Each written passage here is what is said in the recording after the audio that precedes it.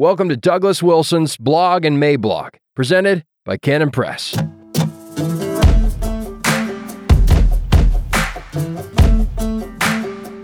Like a pair of old jeans, July 17th, 2023. Introduction. Many times those who are listening to the debates over hyperpreterism concentrate too much on the debaters and what they are saying, when they really ought to take a look at the universe in which the debate is occurring. This is a lesson that we should all have taken from presuppositionalism. We should not simply listen to what the debaters on the stage are saying, as helpful and as edifying as that might be. We also need to ask questions about the stage itself, the structure they are sitting on, and how it was all constructed. We could also ask a question or two about the chairs. The debate over hyperpreterism tends to focus on whether the prophecies of Scripture, traditionally taken as referring to the end of the world, should not rather be taken as predicting the end of the Judaic Aeon, which happened with the destruction of the temple in 70 AD.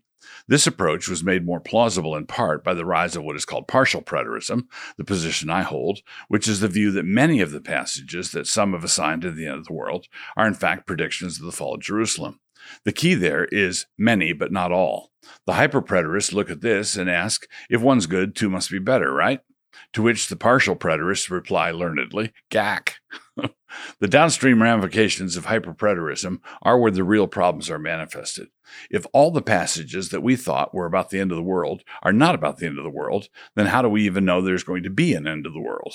This would mean that sin is never finally defeated, that death is never ultimately conquered, and that heaven and earth remain forever divided. This is why the partial preterists stand together with the rest of the Christian world in maintaining that this world will in fact come to an end, and that Scripture describes it. And this is where my illustration about asking about the construction of the stage becomes intelligible. The partial preterist and the hyperpreterist are debating their respective views about Matthew 24 and 25, certainly. But what is the nature of the universe in which they are debating? Is that universe one that is going to go on forever? The answer is no, and this answer comes from passages that don't usually come up in eschatological debates. What this amounts to is that hyperpreterism is not simply an eschatological error, it is also a significant cosmological error. The question about the end of the world cannot be separated from the question about the shape of the world and the arc of world history. Fair warning, as this installment contains some unusual stuff, it will not make complete sense unless you read it all the way to the end. Correction, it will not make as much sense as it is ever going to make unless you read it all the way to the end. Cosmic closure. Scripture teaches us that the cosmos around us, as it is currently configured, is not a forever kind of thing. It does not go on and on. Actually, to be more accurate, it does go on, but only after its transformation at the end of history. More about this in a few moments. Quote, "Of old you laid the foundation of the earth, and the heavens are the work of your hands. They will perish, but you will endure. Yes, they will all grow old like a garment, like a cloak you will change them, and they will be changed." Psalm 102, 25 and 26, NKJV. And this portion of the psalm is quoted in the first chapter of Hebrews. The point of that citation was to show how much greater than the angels the Son of God is, and in pursuit of this point, his everlasting kingdom is contrasted with this world, which is not everlasting. This is set up when the supremacy of the Lord's throne is predicted by Psalm 45, as quoted in that chapter of Hebrews. Quote, "But under the sun he saith, Thy throne, O God, is forever and ever. A scepter of righteousness is the scepter of thy kingdom." Hebrews 1:8.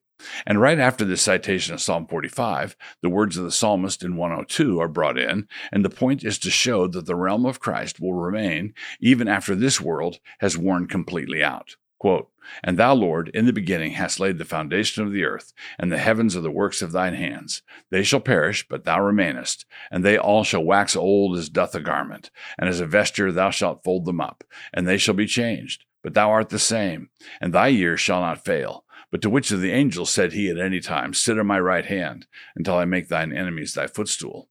Hebrews 1, 10 through 13. So the Lord's kingdom remains. It stands fast. It will last forever. Unlike these clothes we are wearing now. Setting the stage. Before turning to some glorious promises found in Romans 8, I need to set the stage. By this, I mean that I wish to compress my understanding of the narrative arc that God established for this material world and to fit it into just one, perhaps longish, paragraph. In the beginning, God created the heavens and earth and created mankind in his own image, male and female, in order that they might exercise dominion over all that he had created. From the start, it was intended that this dominion would eventually result in a great transformation of all things, such that they might conform to the heavenly archetype, the pattern that Moses later saw on the mountain.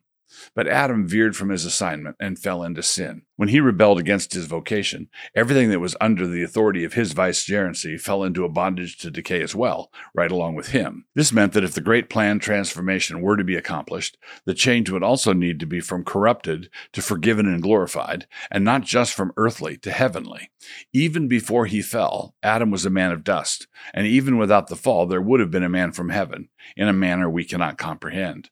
The world as it was created, fresh and new, was still going to be transformed in a great consummation. The fall added another great challenge to how God was going to glorify his name, but he was always going to do marvelous wonders. But because of the entry of sin, the whole world crashed. Not just Adam and his progeny, but the whole world around Adam was subjected to futility and bondage to decay. The whole created order is keenly aware of this futility and is therefore yearning for the final revelation of the sons of God. And when these sons of God are manifested for who they are, the entire creation will be liberated as well, and we will finally arrive at the place where God has all along purposed to bring us, the great remarriage. When the heavens and the earth were first created, even though the final transformation was not yet, there was true unity between heaven and earth.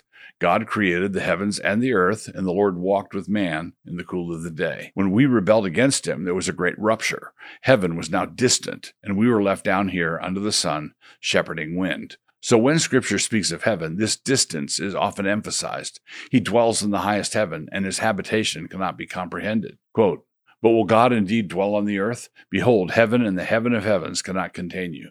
How much less this temple which I have built?" 1 Kings 8:27. NKJV. But at the same time, there are flickers of the old unity. There are places where heaven is described as being right there, just above us. We see this in the baptism of Jesus, for example, when heaven opens and the dove descends, Matthew 3:16. We see it when Stephen, at his death, sees the Lord right there, Acts 7:55 and 56. And when Paul is converted, the same thing happens again, Acts 9:3, right around the corner almost, just up one flight. And all this helps us answer the question about where we shall be after the resurrection. After the last trump is sounded, and after all the dead are raised, and after the sea gives up her dead, where will we all be? Where will we live? Will we be in heaven or on earth? The answer is yes.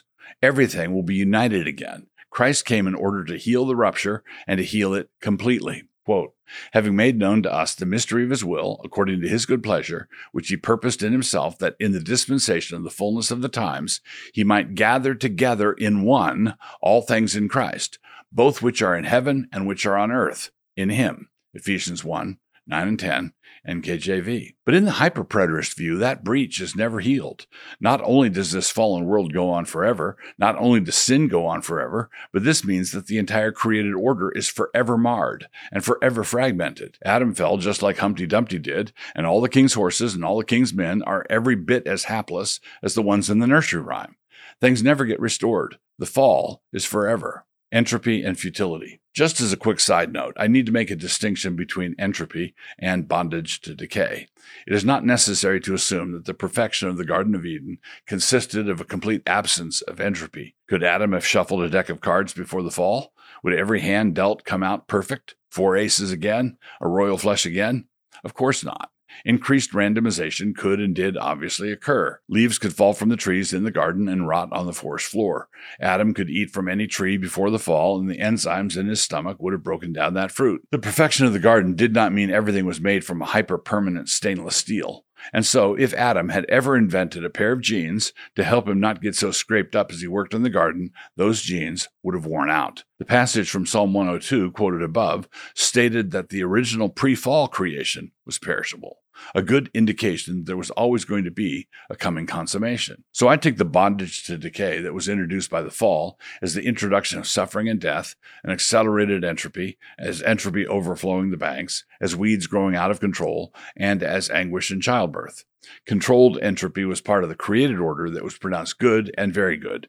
Out of control entropy is nobody's idea of a good time. The promise of Romans 8. And so, then we come to the glorious promise found in Romans 8. Here we find the whole thing in a cosmological nutshell. Quote, "For the earnest expectation of the creation eagerly waits for the revealing of the sons of God. For the creation was subjected to futility, not willingly, but because of him who subjected it in hope, because the creation itself also will be delivered from the bondage of corruption into the glorious liberty of the children of God. For we know that the whole creation groans and labors with birth pangs together until now. Not only that, but we also, who have the first fruits of the Spirit, even we ourselves groan within ourselves, eagerly waiting for the adoption, the redemption of our body. Romans 8:19-23, NKJV. According to hyperpreterism, we die and go to heaven and receive our new bodies there. Our bodies that go in the ground will not be raised, and what happens to us in the afterlife has nothing to do with anything down here in the created order. This creation cares not for what is happening up there on the next level. But compare this to what Paul teaches us here. The contrast is stark. Here it is in paraphrase. This material creation is eagerly and earnestly waiting for the time when the sons of God are revealed to be in fact the sons of God, verse 19, a revelation accomplished when their adoption as sons is completed and they receive the redemption of their bodies, verse 23. That is, the resurrection of the last day. For the created order was subjected to an entropic futility when Adam fell, verse 20, and was subjected to that frustration unwillingly. But God had a greater purpose in mind, and he subjected the created order to this futility in hope, because the created order will have a full share in the deliverance into the glorious liberty that the children of God will enjoy, verse 21. This will be liberation from the bondage of corruption into the glorious liberty of the children of God. To change the metaphor, this created order is suffering the pangs of childbirth. The whole creation groans and labors with birth pangs together until now. Verse 22. Not only so, but we also participate fully in this labor. We have the first fruits of the Spirit, and so as the Spirit groans, as the creation groans, so we too also groan. Verses 22 and 23, and verse 26. We are laboring under these birth pangs, longing for the time when this created order gives birth to the adopted and resurrected sons of men, and when our mother, our fellow creature, creation, immediately after joins us in this transformed eternal state. The mother gives birth to the child, and then the mother is also born. There's simply no way to reconcile this glorious cosmological vision with a hyperpreterist view of the future history of the world. The future of this lower created order is eternally bleak. Always winter, never Christmas. Always in labor, and never a baby. Quote, as a woman with child is in pain and cries out in her pangs, when she draws near the time of her delivery, so have we been in your sight, O Lord. We have been with child. We have been in pain. We have, as it were, brought forth wind. We have not accomplished any deliverance in the earth, nor have the inhabitants of the world fallen. Isaiah 26:17 and 18. NKJV. But God has better things in store for us. He has plans of good and not evil. Just look to the next verse. Quote, your dead shall live. Together with my dead body they shall arise. Awake and sing, you who dwell in dust, for your dew is like the dew of herbs, and the earth shall cast out the dead. Isaiah 26:19. NKJV. If you are enjoying these videos and would like to support this channel and the work of Canon Press, join up at Canon Plus. Just click the link, create an account, and have a look around.